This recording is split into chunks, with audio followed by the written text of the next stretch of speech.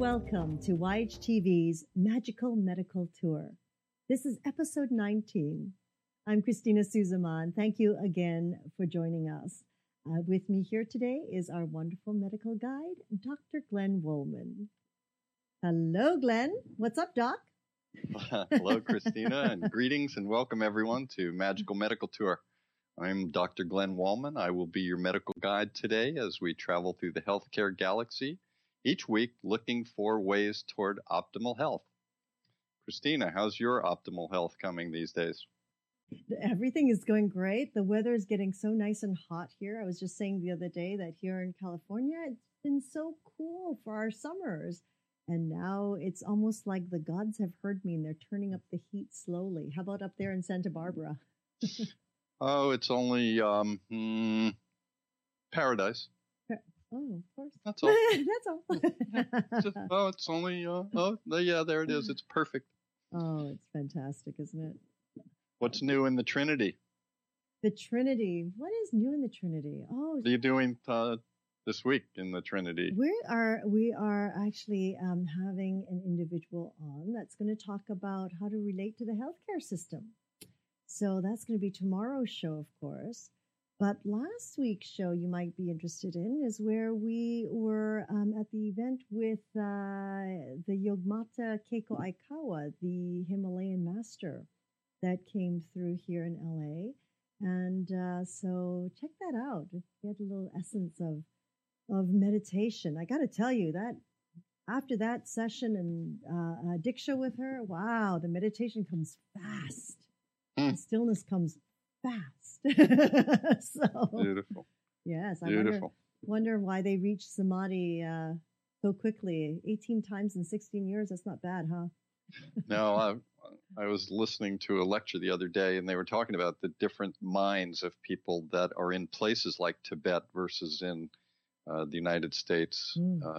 There's less activity and more nature in many of those places, so they have the ability to go to a quiet mind more quickly than we do many of the time. I mean, that's not everyone, but they actually when they go into their meditation and they actually reach samadhi, it's actually in public.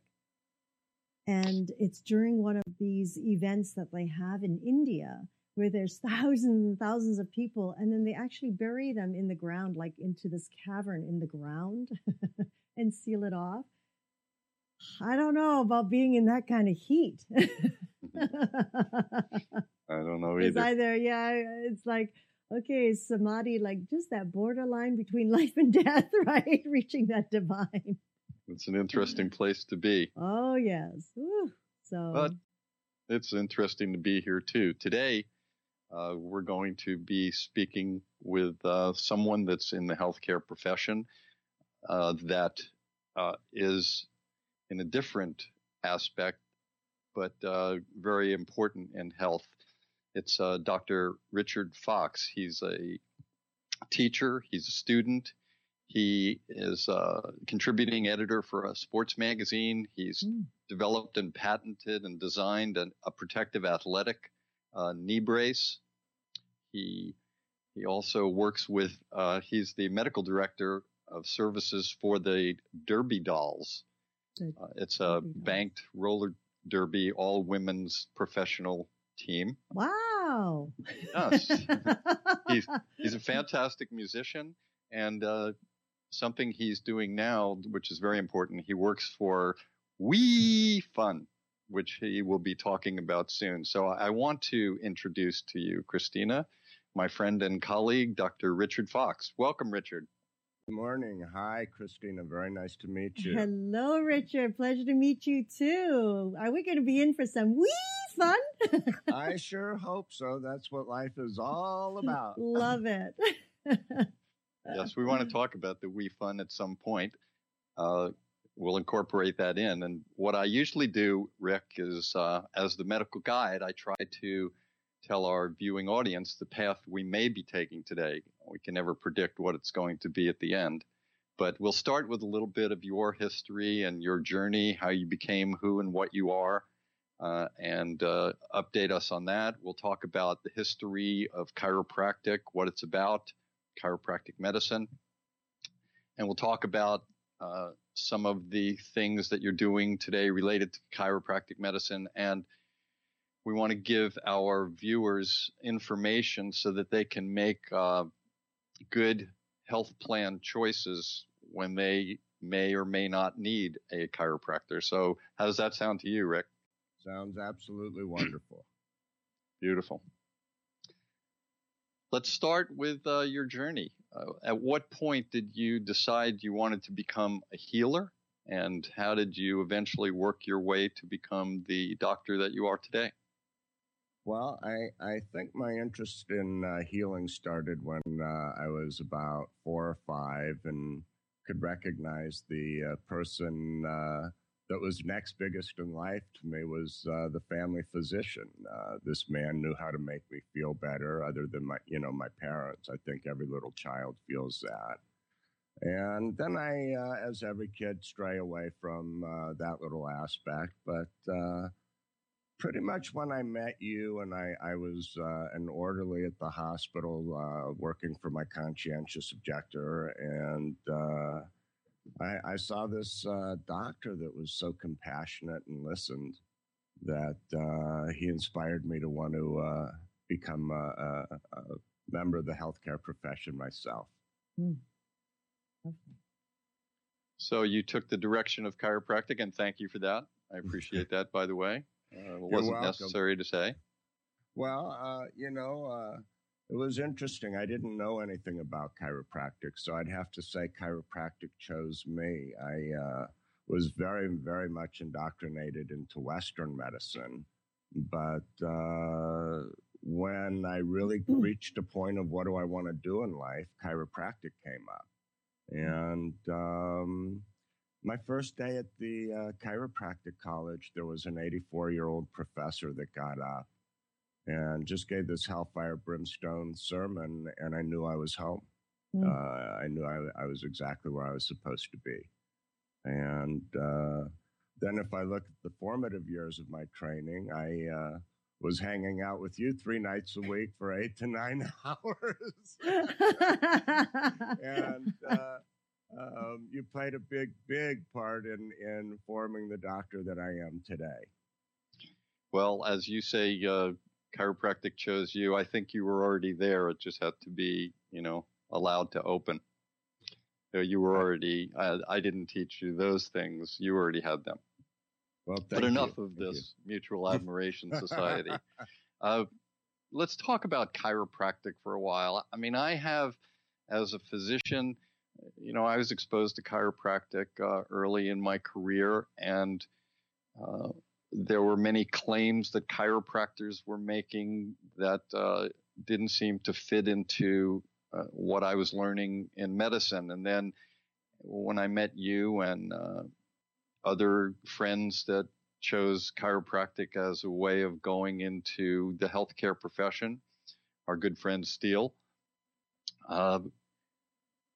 I started realizing, I watched the training that you all went through, and it seemed much more medically oriented now. And it seemed to me that chiropractic was changing in its philosophy and a number of things. So could you give us a little bit of the history of chiropractic medicine and trying to bring us up to date a little bit? We'll certainly get into more as we go on, but give us a brief history of chiropractic medicine, if you would.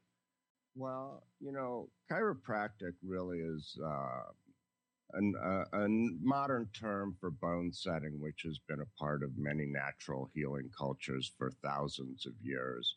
In our country, it started with a man by the name of D.D. Palmer, and he had a janitor working in his general store, and according to the story, he noticed a bump protruding in Harvey Lillard's back and laid him down, pushed on his back. And a couple of days later, Harvey Lillard said, gee, the other day when you pushed on my back, I heard a pop and my hearing got better. And from that, D.D. Palmer then started studying the nervous system and kind of created a system of healthcare that was pretty much like osteopathy. Instead of feeling that the essence of disease was blood-borne, like osteopaths believe. We believe that the essence of disease came from the nervous system and lack of communication between our mind and our body, kind of like having a crimped wire and getting a short circuit. As time has grown, when I first started chiropractic 27 years ago, we didn't have access to MRI, and we didn't really have a lot of access to X-ray because there was this concept that we were quacks, and therefore a lot of the medical association profession said, gee, we're not going to open our doors to you. Since 1980, well, at that time, chiropractic was don't diagnose, just adjust and let innate intelligence bring the body to a state of health, or it's a runaway physiological process and they're going to leave their body. Now, since 1980, with the advent of acceptance from the medical profession, with the advent of MRIs and other technologies, we've become a lot more evidence-based and rely on studies to prove the efficacy of there is a place for us within the healthcare professions. That was great. Speaking of diagnosis, I have an email right now from someone that says, how does a chiropractor actually do diagnosis? What do you do in terms of working on diagnosis? Well, like you said, our education is pretty much the same as medical doctors up until we get to technique. We don't go into pharmacology. We go into nutrition.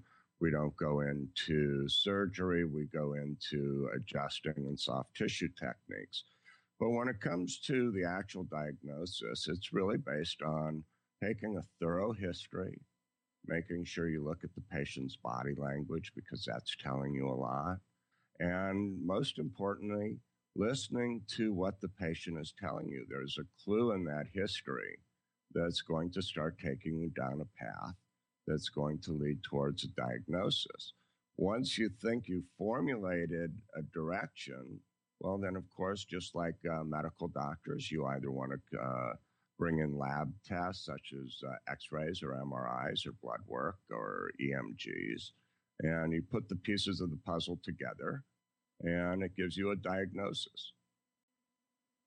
Do you ever hear of, or do you ever do any realignments or adjusting without doing all of those tests based on your own experience and knowledge? And how long does it take someone who graduates chiropractic college to get to that point?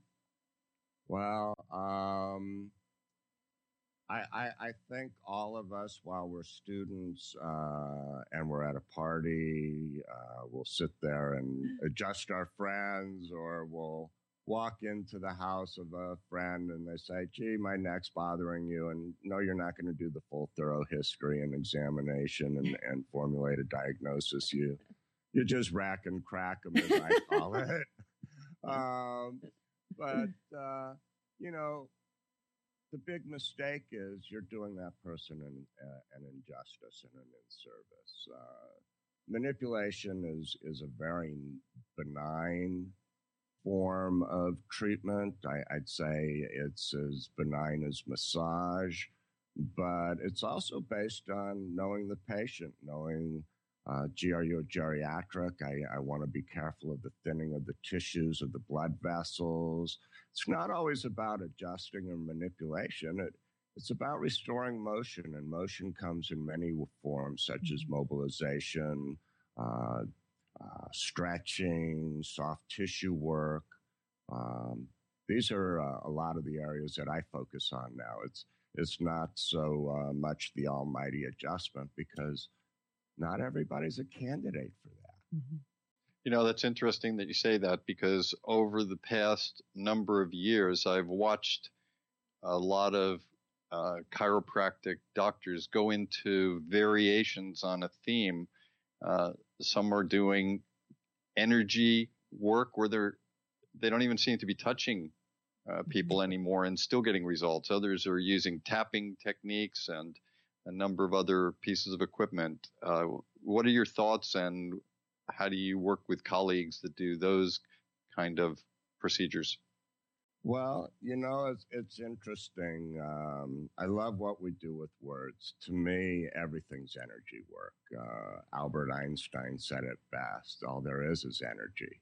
And when we could match the frequency of our desire, the energy of our desire, with the frequency of reality, well, that's physics. And so intention is the underlying power that I rely on. People don't understand this, but I wake up in the morning. For 27 years, I wanted to help people feel better. Mm. And all of a sudden, somebody wakes up and they're saying, I'm not feeling so good. I'm going to call up this doctor I was referred to, or I'm going to call up this doctor I know. And you have an underlying agreement right there. They want to get better. I want to make them better. So here's this intention that we're going to meet under. And then, again, going back to the Mutual Admiration Society, Glenn, I'm happy to say that you exemplified an energy in doing consults in that emergency room that was very calming and soothing and reassuring to the patient. To me, I think a doctor's biggest hurdle is alleviating the fears of the patient, gaining their faith and their trust. And that comes from the energy we put out. It comes from the way we relate to the patient, and making them feel that they're the most important thing sitting in front of me right now. Mm-hmm. That's really beautiful. So I think everything, in essence, is a form of energy healing. I may address the cable and muscle system and the joint system, but underlying that, I'm uniting with that patient. There's an intuition of my innate intelligence, their innate intelligence, and we're soothing each other. So Richard, do you tend to go to different conferences and seminars of other sort of healing arts as well? Yes, I was pursuing my master's in traditional Chinese medicine, or what we refer to as acupuncture, but it's way beyond acupuncture. And very much like Glenn, I've been a disciple of martial arts and been studying Tai Chi for a while now. And in fact, I use Tai Chi as a form of gait training with our children here at the office, so that they can learn proper heel-toe gait patterning. Fabulous. And we have fun. We have a lot of fun. It's toes to heaven, rock and roll, and wash hand. I'm coming. Wow, that's wonderful. I think you find this in medicine. You'll find it in traditional Chinese medicine, Ayurvedic medicine. The individual practitioner is either going to relate to the patient or not. And if using tapping devices, using muscle testing for nutritional or weakness or strength evaluation, everybody has some aspect that they're going to put their faith in. Otherwise, their path is failure. And I've heard you say, I know I've said many a times, if you're going to need the surgery and you're going to go into the surgery, go in knowing it's a success. Otherwise, don't waste your time and don't waste the doctor's time. It starts right there. Rick, how does one make the decision to go to a chiropractor? I want to combine this with a number of things. Decision to go to, say, Pilates or physical therapist or chiropractic, and then how does one make that decision? And then we'll get into how does one choose a specific chiropractor. Okay. Again, just like I was saying, I think life chose my profession to be chiropractic, and I just followed it. Usually, most of our patients come from repeated failed treatment. Um, uh, whether it was the lack of medication, the lack of physical therapy. But acupuncturists and chiropractors tend to usually see people after they've been through the gambit of trying other things. And it's usually because either somebody has finally talked them into saying, well, look, I had really good results when I went to my chiropractor or my acupuncturist. And so it really is a word of mouth. Sometimes I think people just get frustrated and say, well, I've tried everything else, so I might as well try that and see if that works. So that's usually how our patient base is formed. If you're lucky enough, you sit down and you build up a relationship with medical professionals so that they understand that you're a caring and a good doctor, and you form a referral basis. I work with a lot of medical doctors. And I think the best thing is to create a team approach. I don't feel any one pathway in life has it all, but it's emergence of everything. So how does one choose a specific chiropractor? Is that what you're saying? It's word of mouth mainly? It's word of mouth. I had a new patient. She'd been going to a doctor for a couple of months now, and she called me up yesterday, and I said, well, how did you hear of me? And she said, well, because of Yelp. And I saw your reviews on Yelp. So that was one way. I get a lot of exposure in my own practice because of my involvement with athletics over the last 26 years, working with the pro beach volleyball players, the flat track and bank track derby dolls, roller derby teams, U.S. Olympic track and field athletes, professional hockey teams. So when they find out that you're working with these kind of people, word of mouth spreads very fast. Then, okay, if they can go to them, I can go to them. So a lot of it's exposure. People do public speaking, or I can't tell you how many years I volunteered in the Pro Beach tent, or I've been volunteering for the last 6 years with the roller derby, and it's just a lot of fun. My training, a lot of my training was following you around, and it was in acute trauma and acute care. And as a chiropractor, you don't get to see too much acute. So my passion for acute trauma led me into athletic injury and field events, so that you're right there when the injury happens and you get to address it. So that's how I got into that. I want to ask you a question about chiropractic itself and compare it to, say, Western medicine, of course. We do a lot of scientific studies to introduce a new drug or a new treatment, or to evaluate an old philosophical way of treating something. And we have the studies that you're aware of, the double-blind, placebo-controlled, meta-analysis, prospective, crossover type studies to try and eliminate all sense of bias and everything else, to say, yes, this works, or no, it doesn't, or sometimes it does, and to determine whether placebo effect is the real reason or something else. What does the College of Chiropractic Medicine do in those regards? Well, we have a lot of studies that are going on currently.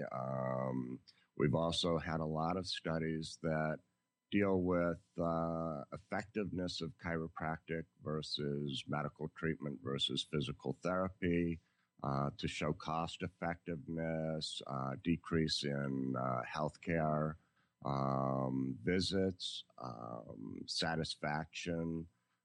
People can go online and Google chiropractic research.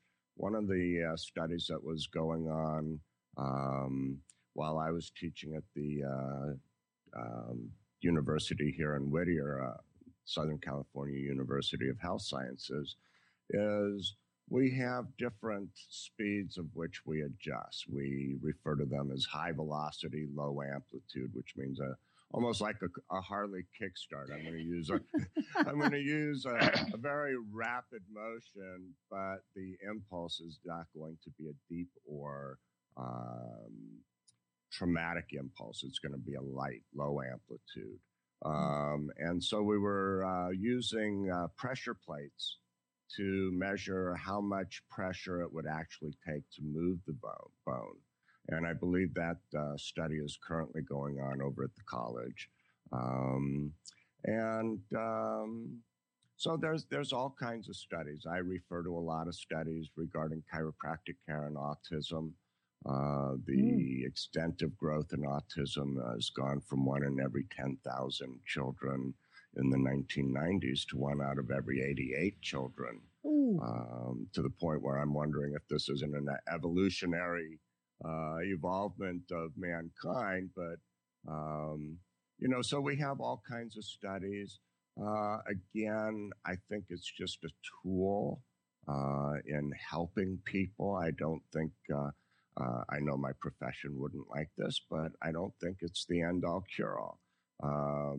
I think we look at health as being the absence of disease. Gee, I don't have a condition, I don't have a disease, I must be healthy. And I think those of us who have created health as a lifestyle and a way to be know that health is so much more than just the absence of disease. It's vitality, it's living life. Mm-hmm. So we have all kinds of studies going on regarding blind and double blind, and people can always go on Google search and type in chiropractic research or what condition they would like to see studies for, whether it's shoulder, neck, low back, hip, elbow, knee, and read the articles. Mm-hmm. That's quite amazing. I always think of the times where I always constantly hear this when I mention chiropractor. People they completely tense up. There's a certain age group here that I think there was a time where the chiropractors, it was, that continuous adjustment and the continuous cracking and Absolutely, and unfortunately, that still goes on. There was a big paradigm shift. We went from being quacks to we won a medical case where we gained acceptance, and that was in 1980. So what happened was somebody just let go of this pendulum arm, and my profession went, let's get the whole world onto our bandwagon. I see more harm in the chiropractor doing adjusting 3 times a week because in order to get the adjustment, you have to break what we call the physiological barrier to get that audible. So you're overstretching the ligaments. And while an adjustment is good, you also have to take into account, now that I've stretched the ligaments, I need to strengthen and I need to stretch tendons. When I talk with patients, I let them know in the 27 years that I've been in practice, subconsciously, there's 3 things that I know for sure. Survival of myself, survival of my species, and balance. And most of our joint problems come from being imbalanced. We'll have adaptive shortening muscles in the chest or in the pelvic region from sitting. And then we go to stand up and we recruit the backside or posterior muscles. And we have this cable going, well, but this is as far as I go now. So these become overworked and they start complaining just like everybody who starts becoming fatigued. Mm-hmm. And so more times than not, the pain is not where the problem is. The pain is more, or the problem is more centered on the opposite side of the pain and musculoskeletal involvement. And the pain is a reaction to the problem. Mm-hmm. Well, I tell you, it's so wonderful to hear you speak about the way you work and get the essence of that, because it really removes the fear of you're not just there to crack Because that's really what it is. Like, you hear the pop, of course, but you're relating it to, actually, it's not about how often they come in, but how they also, an individual also has to take care of oneself in between the visits as well. Which, our society is quite lazy, aren't they? It's not only lazy, but even the practitioner becomes lazy. When we do something interesting with words, when I'm teaching, I'll have students come up to me and they'll say, "Well, doctor, I want to do ultrasound and soft tissue work on their paraspinal muscles because they're hypertonic." And I'll go, "What does hypertonic mean to you?" And they go, "Well, it means that it's a tight muscle. It's really tight. It's overtoned, Dr. Fox." And I go, "Yeah, but what does it mean? I know the definition of it, but what does it mean?" And they go, "Well, it means it's in spasm, Dr. Fox." I go, "Yes, I understand what it defines as. What does it mean?" And it took me a long time because I used to do the same thing. And when we understand or look at the word, and we say, in a joint space, the center of axis should be right in the center of the two bones, whether it's rotating, whether it's lateral flexing, bending, extending. But when we have a tight muscle, it's going to pull those two bones, sides of the bones, closer together. So now we've shifted that center of axis so that all the movement is over in this corner where the tightness is. And that's going to overheat from friction. It's going to create physiologic responses. And although you may not feel the abnormal joint function because it's minor, it's going on. So to just adjust a bone, that tight muscle is going to pull it back. So it's getting practitioners, students to understand, don't just learn a word and use it. Learn what the word means and then use that understanding to apply your treatment to it. Wonderful. Sorry if I got long-winded. Oh, no, it's a wonderful description because, I believe that, what we just talked about before the show, which was about the simplicity. You make everything so clear and articulate and simple for us to understand. And thank you. I can understand what you're saying. We're going back to that mutual admiration society. I had a great mentor. Moving on. When someone does go to a chiropractor, especially a new chiropractor, and they do a pretty good examination on them and start working with them, is there anything that a person going to this chiropractor should know? Should they ask for, what is your diagnosis? How do you substantiate this? And then how should they determine how many visits they should have before they start getting better, assuming they're going to also, as Christina so wisely said, take part in the process and do things to help themselves? Great question. I had a great student. Well, I feel that any healthcare practitioner, while they're going through the learning process, is also learning a treatment protocol. So in medicine, it's let me try this avenue of antibiotics, anti-inflammatories, pain relievers. If that doesn't work, we're going to take it to the next step. In acupuncture, I want to see you a certain number of visits, and we're going to be needling and recommending herbal formulas. Same thing with Ayurvedic medicine. In chiropractic, you're basically taught that when you see certain conditions, you want to see the patient 3 times a week for a month, 2 times a week for a month, 1 time. And life is not about squeezing people into a formula. It's about adapting a formula to a person. So I usually tell my patients, if we haven't seen at least 30 to 40% improvement within 4 to 5 visits, I know what I'm doing is not working for you. So we may need to get further diagnostic tests in the form of an MR, CAT scan, blood workup, X-ray. Well, X-rays are something I usually do just based on what the history is telling me. So usually, very much like with medication, a person should know within a week or two if they're responding. Some people have to also understand that, and I think, again, regardless of the pathway of healing, my body's 70-something. I've got degenerative changes going on. My body has been doing this for so many years. It's going to take a certain amount of time for me to start adapting in a new way. So I think these things come into play. Is the person's age a factor?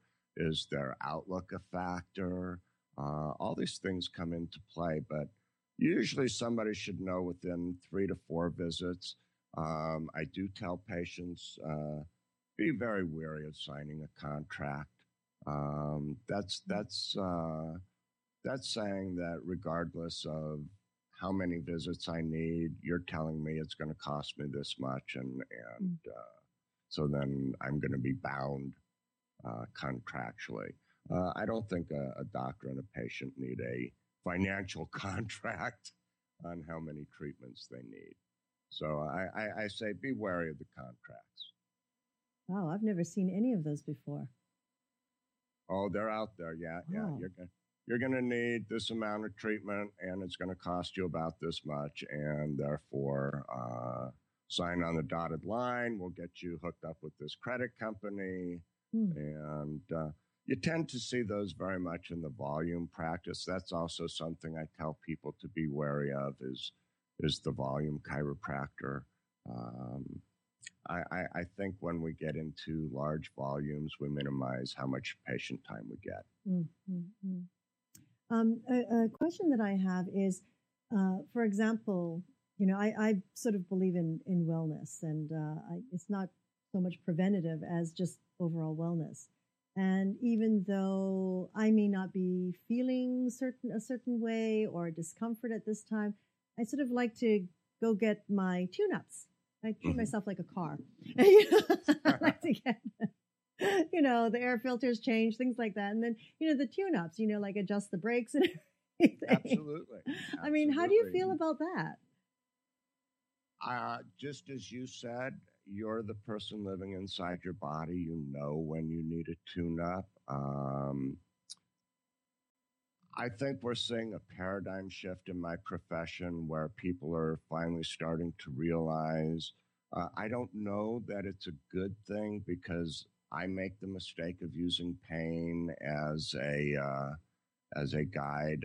Gee, you're out of pain. Go out there and live your life. I want you to be happy and enjoying your life. You're not in pain. Why are you here? But then also at the same time, when, gee, I don't feel right. I need to go see my chiropractor or my doctor and get things realigned and get balanced. So we do. I don't feel it needs to be a mandatory, gee, I want to see you every 4 to 6 weeks. As I say, you're living inside your body. You'll come to me. I want to let you know I'm always here for you. But it doesn't mean that you need to see me every 4 to 6 weeks. I think I've lived too much of my younger years with pain. So these days it's like, I don't want to wait till it gets painful. Well, I just want to keep balanced, You're right, but there are many ways to keep balanced. Yoga, Tai Chi, hiking, stretching. People pick a workout program, but they forget there's 5 aspects to a workout, starting with your attitude/intention. Then you have agility, flexibility, strength, and speed.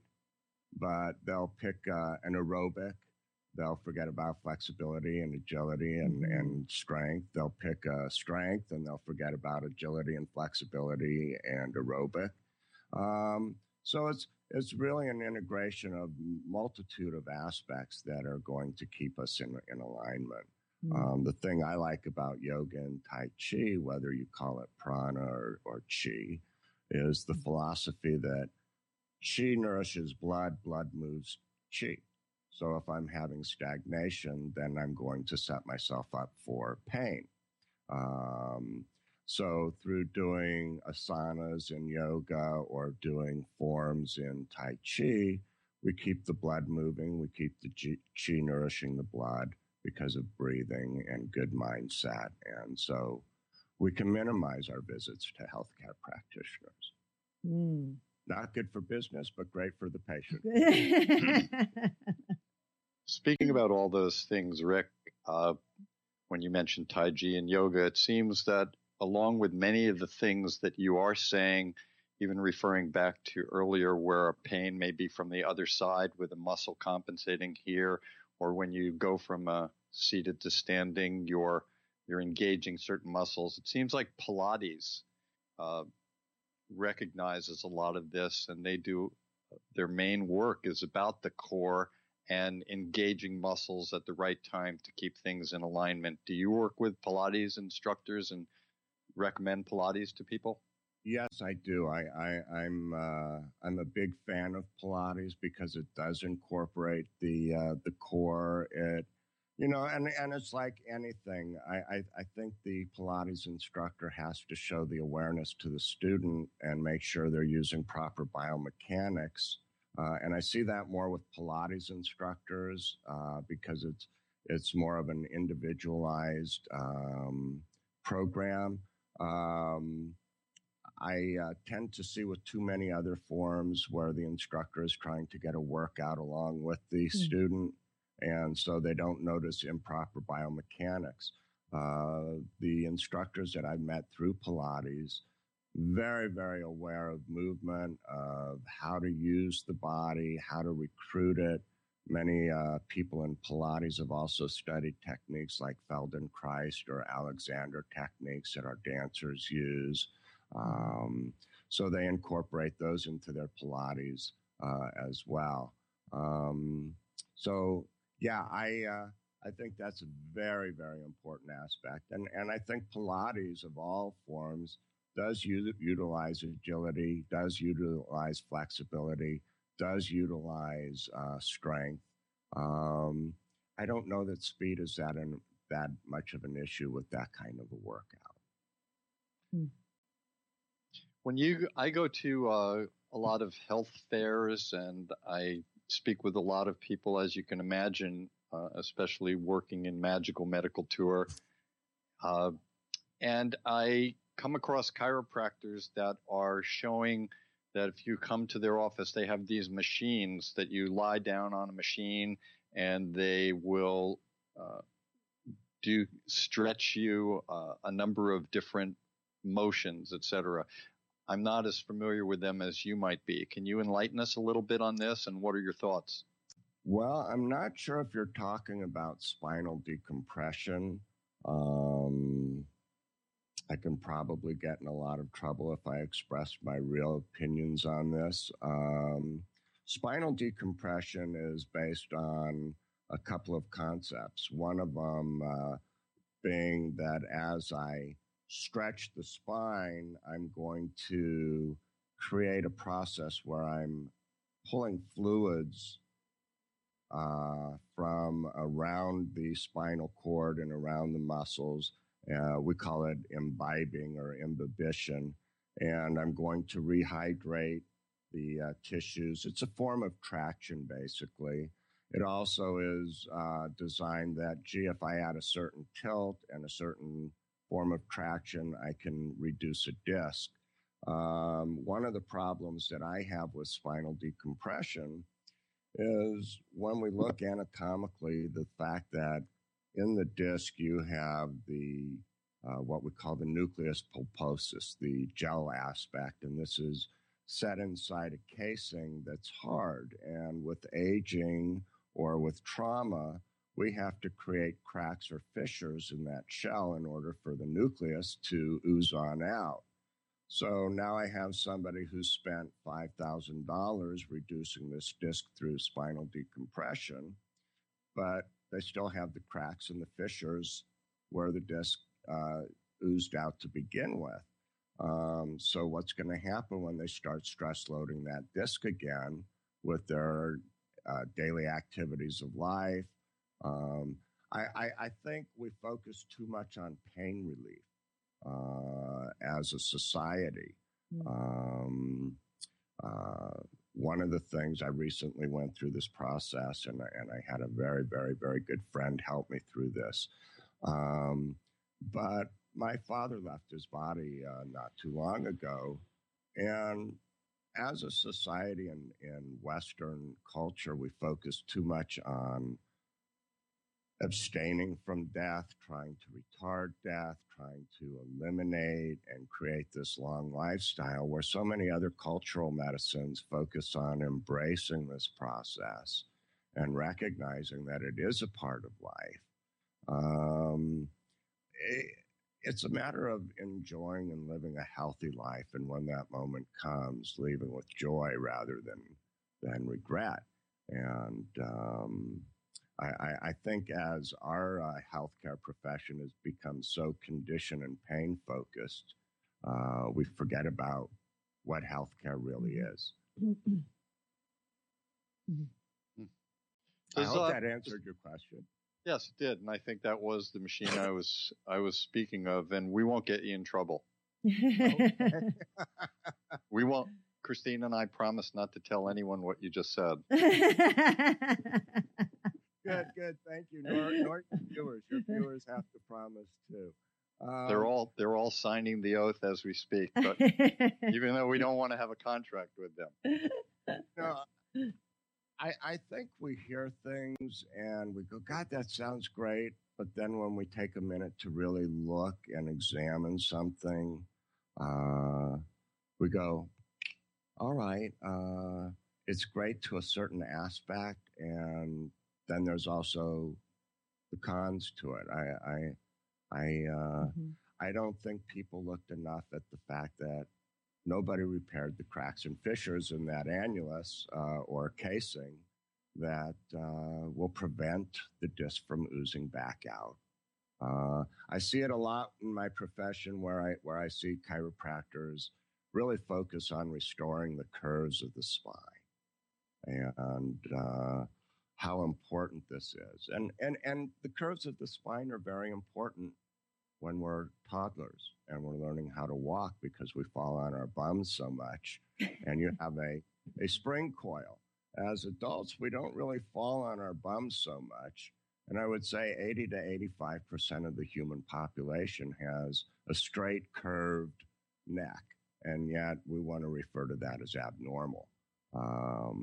But if 80% of the population has something, does that make it abnormal? I don't know.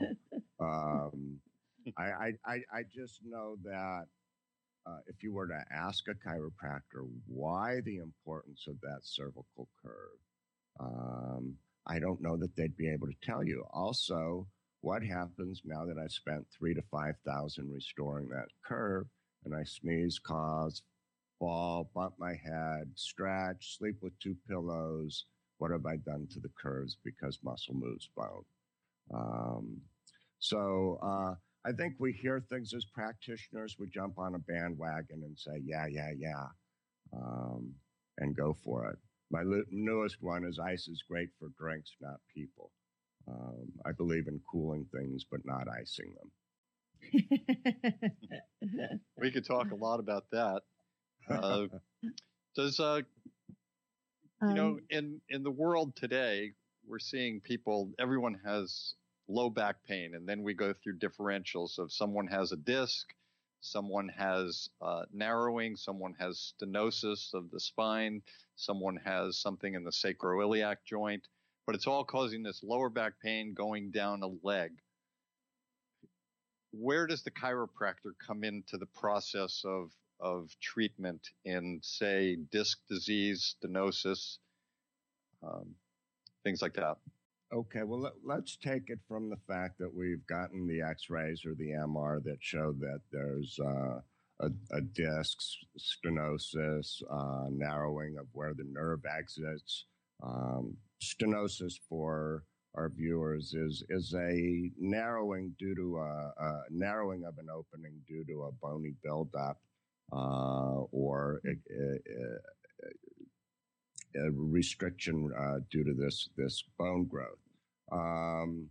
When I personally look at working with somebody with a disc, a lot of things come into play. There's a wonderful technique that I learned from physical therapists called McKenzie Protocol, where we want to centralize the disc by having the patient do basically sets of cobras to bring the disc from being pushed up against the posterior aspect back to the center.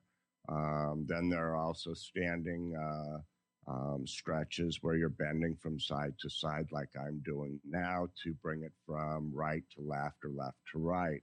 We're all doing it. Yeah. We're all having you realign us right now as you're speaking.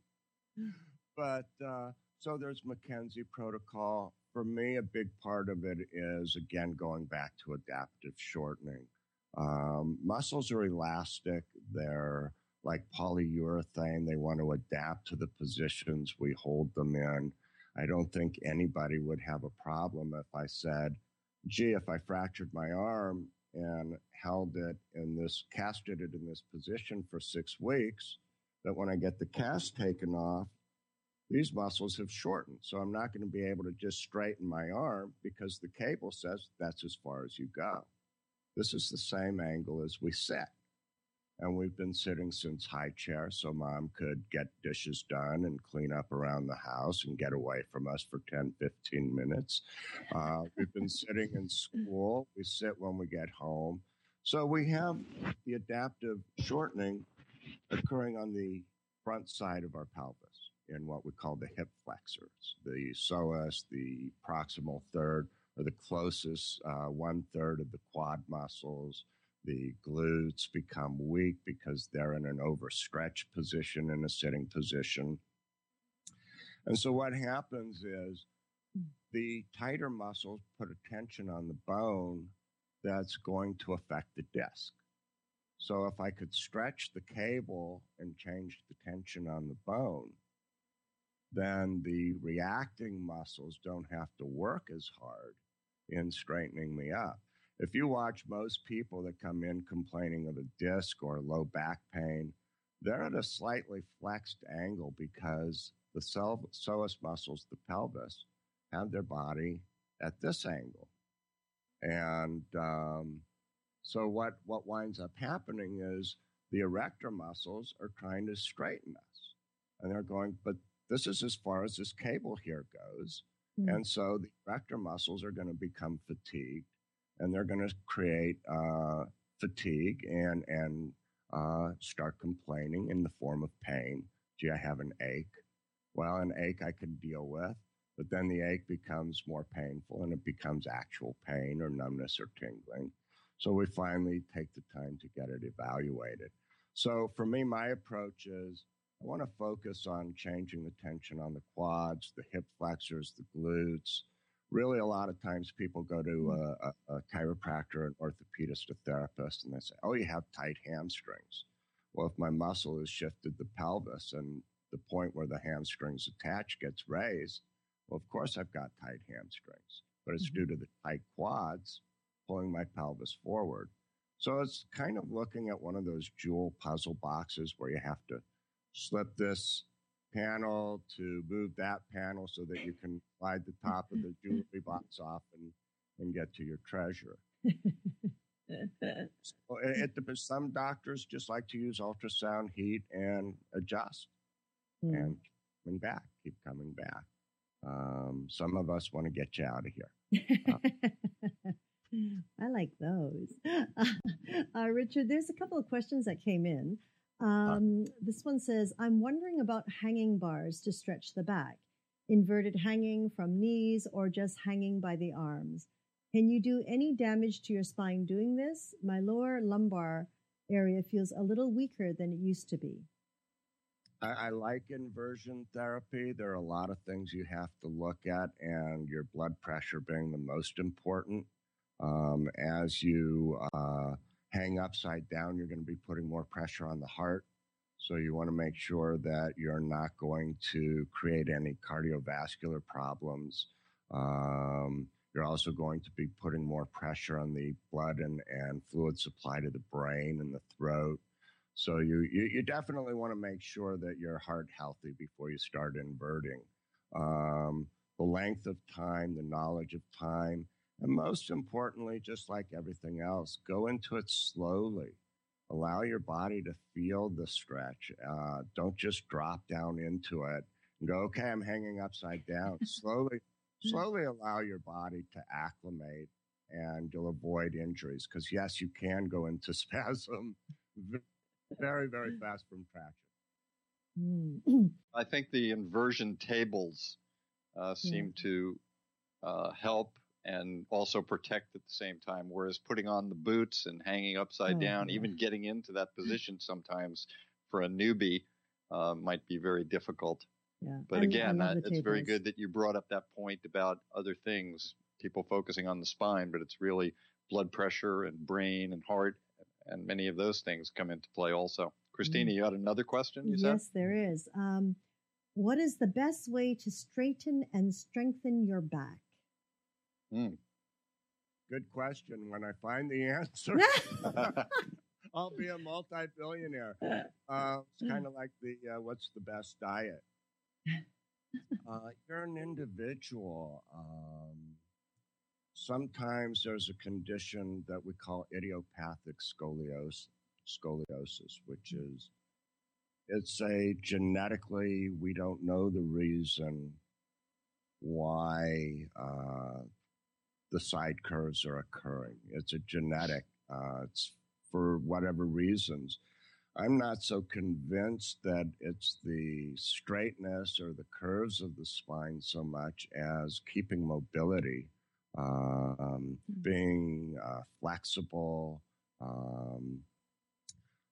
The body's going to go through what it's going to do, and some people have severe scoliosis and they're completely asymptomatic, and some people have a very mild scoliosis and they're just running to the doctor in excruciating pain.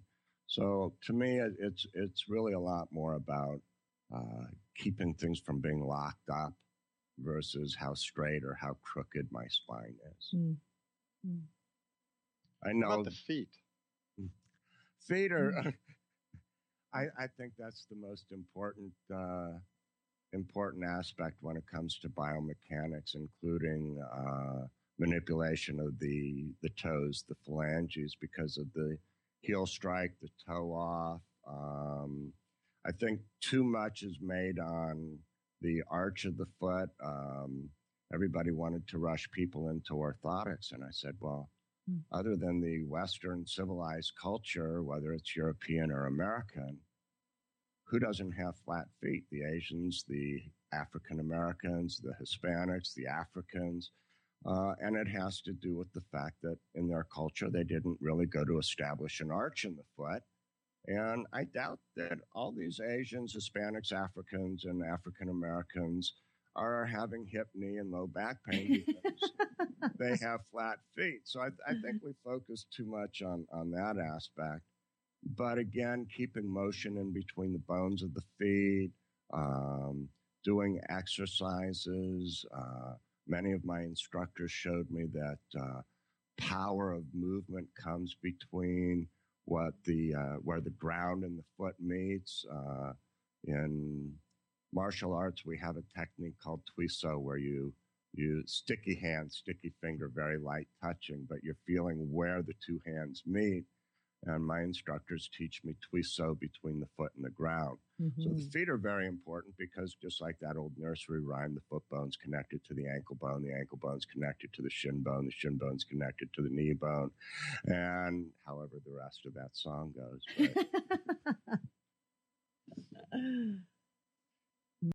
Good answer. Rick, each week I ask our guest for a health tip based on your own wisdom, experience, and journey that many people don't know, something coming personally from you. Do you have one for us today? Bobby McFerrin, don't worry, be happy. I'm with you on that. You know, Can you tell us I'll that elaborate like on Bobby that. McFerrin would do it? No. You don't want. I can't even chant, let alone sing. But you know, in my life, I've reached a point where all of my reality starts as a thought, and then goes to vibration, and from vibration to manifestation. And so, and very much as the secret, as a movie pointed out, was if I want, doesn't matter what I put after want, then the universe will give me wanting. If I need, doesn't matter what's after need, it'll give me the experience of needing. So I myself had to say, well, I don't want or need, I want to create, or I am creating and I am manifesting. So I think people need to understand it's up to them to manifest and radiate health and have a sincere desire to be an example for somebody else. We all look towards these healthy athletes and these enlightened minds because that's an inspiration for what we want to become or are evolving to become. And so for me, it's have happy thoughts. That's where health resides, is in positivity. And let go of fear. Oh, very nice. Very nice. Is there anything else you want to bring up for our viewers today? We talked about many things, but there might be something in the back of your mind that you think would be really good for us to also know. We Fun! We can't forget about exactly. We Fun. I've been waiting all this time to learn about We Fun. You have to say No, it I right, had a lot Christina. of fun. I'm still wanting to learn about We Fun. It's We Fun. Okay, let's try that both. Christina, you and I will do Okay. it together. How do we do it Good. again, Rick? We Fun. Just like Okay, ready? Yeah. 1, 2, 3. We Fun. There you go. Now that sounds like a Chinese dish. Well, you know, it is. Let's see. I got invited into this practice that was started by a wonderful couple, Fiona and Joanna, and they're occupational therapist and acupuncturist. And they have a team of occupational therapists and physical therapists. And Joanna, the acupuncturist, is the acupuncturist for the LA Derby dolls. And so one night she said, Dr. Rick, do you know any chiropractors that work with children with cerebral palsy? And I said, as a matter of fact, I do. And she said, great, can I get their name later? And I said, well, I'll give it to you now. It's Rick. And so she said, really? And I said, well, I got my start with the Special Olympics. And, you know, I'm not trying to rid an autistic child of a condition or a disease. That's not what they have. I'm not trying to cure the hemiplegic child, but we're trying to make it fun and make their therapy playful as well as therapeutic. And there are so many studies that show that when I limit physical development, I'm going to delay cognitive development. So also, if I could stimulate physical development, then I should be able to stimulate cognitive development. And so our whole focus is on teaching them cognitive skills. Like I said, understanding maybe an autistic child will process 2 words at a time. So when I'm teaching Tai Chi, it's feet together, 2 words. Toes to heaven. They understand that. Rock and roll, they all like rock and roll as we roll the foot down.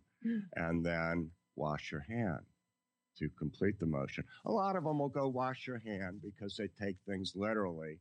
But what we're doing is basically just utilizing the most complementary alternative forms of healthcare trying to get away from thermoplastic bracing to kinesiotaping.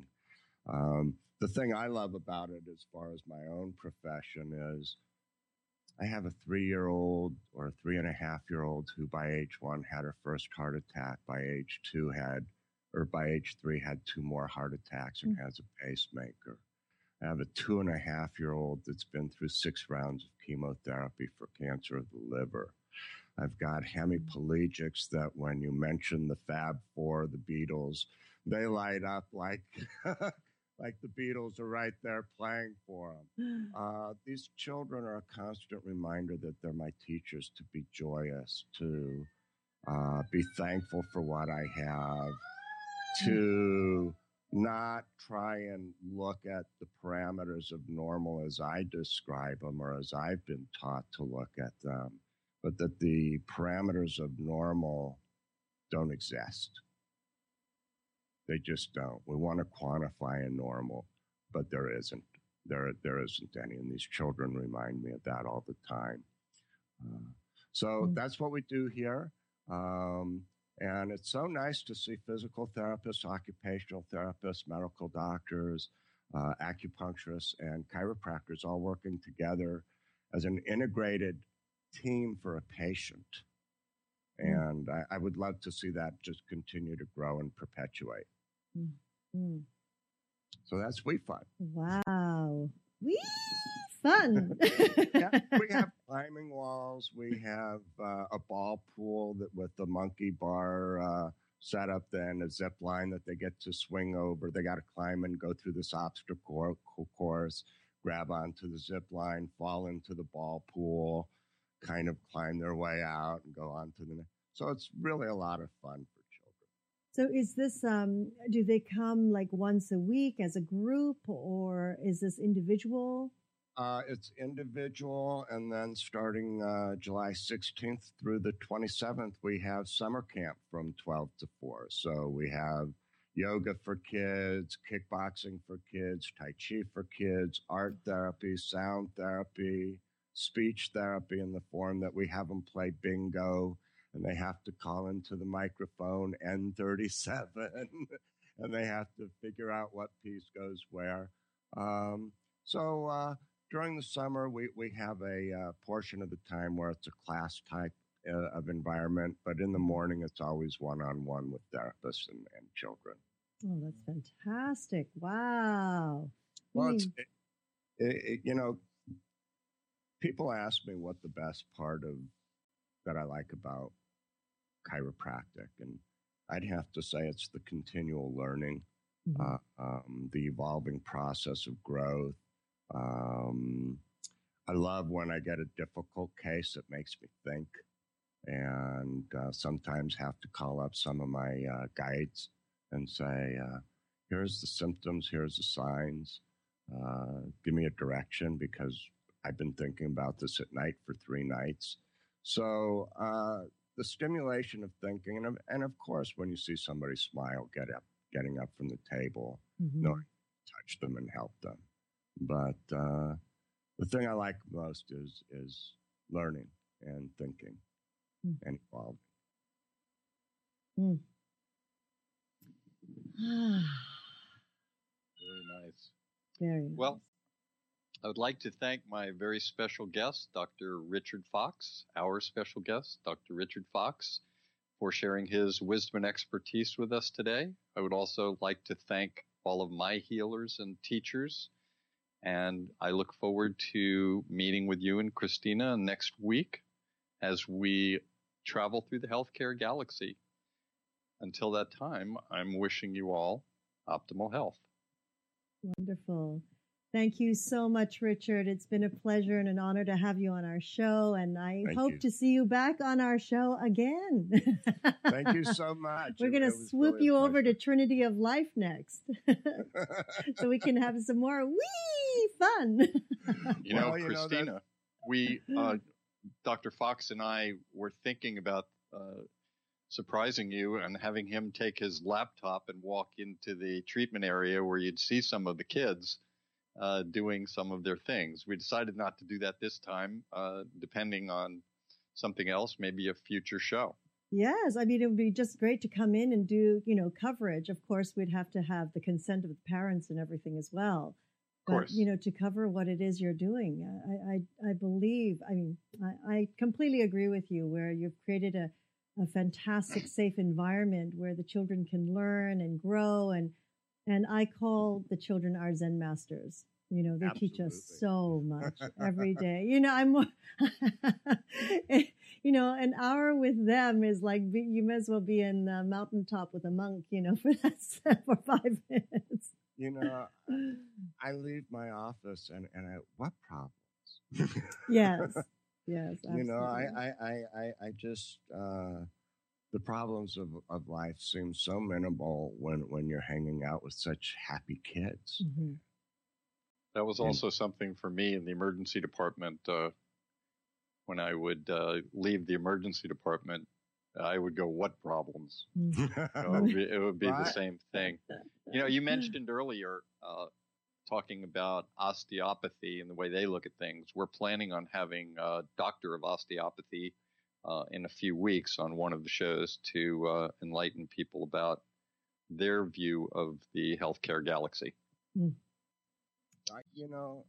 It's interesting. When I did research on the history of chiropractic, you'd go to an osteopath in the 1890s, and you would have to go for about 6 to 10 weeks, and it was a very generalized form of manipulation through a body stretch or some kind of hug maneuver or something like that.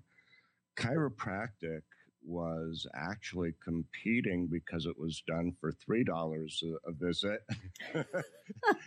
And allegedly we were going to get you out in 3 weeks instead of 6 weeks. But the philosophy was, I believe it was Mary Baker Eddy. I'm not sure if that's the right person or not, but she was saying that disease was through the blood system. And chiropractic was saying it was through the connection of mind and nervous system communicating with the body part. But one thing I'm kind of curious about, Glenn, because I've heard about the philosophy in traditional Chinese medicine and Ayurvedic medicine and chiropractic and naturopathy, but where is the philosophy outside of the germ cell theory in medicine? Is there a philosophy about healing?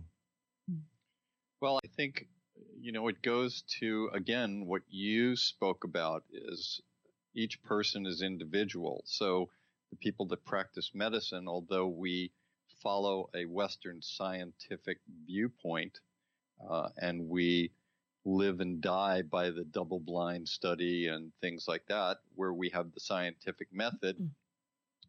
That's our backbone, where we look at the beginning of things, of medicine. You have an illness, there's a reason for it, and usually we can find something that's we can look at under a microscope or look at it in a lab test or in an imaging study and put it together and come up with a treatment that's been based on science and testing, et cetera. He's frozen in time. Yeah, in the moment. It's like raising the frequency, It's that magnetic personality. There you go. Oh my goodness. Well, he should be. He might just pop back up in just a second here. Some strange reason. It's almost like, are you setting this up on us? I was going to say there's no such thing as coincidence. No, but, I was very lucky, and I'm quite sure in the way that Glenn, that he took me under his wing, and I owe so much of being what I consider a good doctor or a respected doctor within my profession to him. And it's a great show you guys are doing. Thank you so much. It's been very exciting, and I'm right with you about learning, and that continuous learning is the fun part. It really is. Not doing the same thing for 30. I think I would have committed suicide if I was doing the same thing that I started off doing 30 years ago. But listen, I do need to get going. I really did enjoy this. And anytime if I wasn't too much of a talker, then feel free to ask me and I'll arrange the time. Oh, wonderful, wonderful. Well, we'll definitely arrange something further with you, Richard, because I love the work that you're doing. And Trinity of Life, basically, it's the three areas of our life's journey, from childhood to adulthood to our wisdom keepers, our elders. So I would love to tag in further with you on the area with children. I think you're doing a magnificent gift to the planet here and to all the people who are involved with you. Thank you so much for blessing us all. Well, thank you. Thank you. And I will talk with you soon. Very good. Thank you, Richard. Thank you, everyone, for joining us here on Magical Medical Tour. And we shall see you next week here on YogaHub.tv. Namaste. Namaste.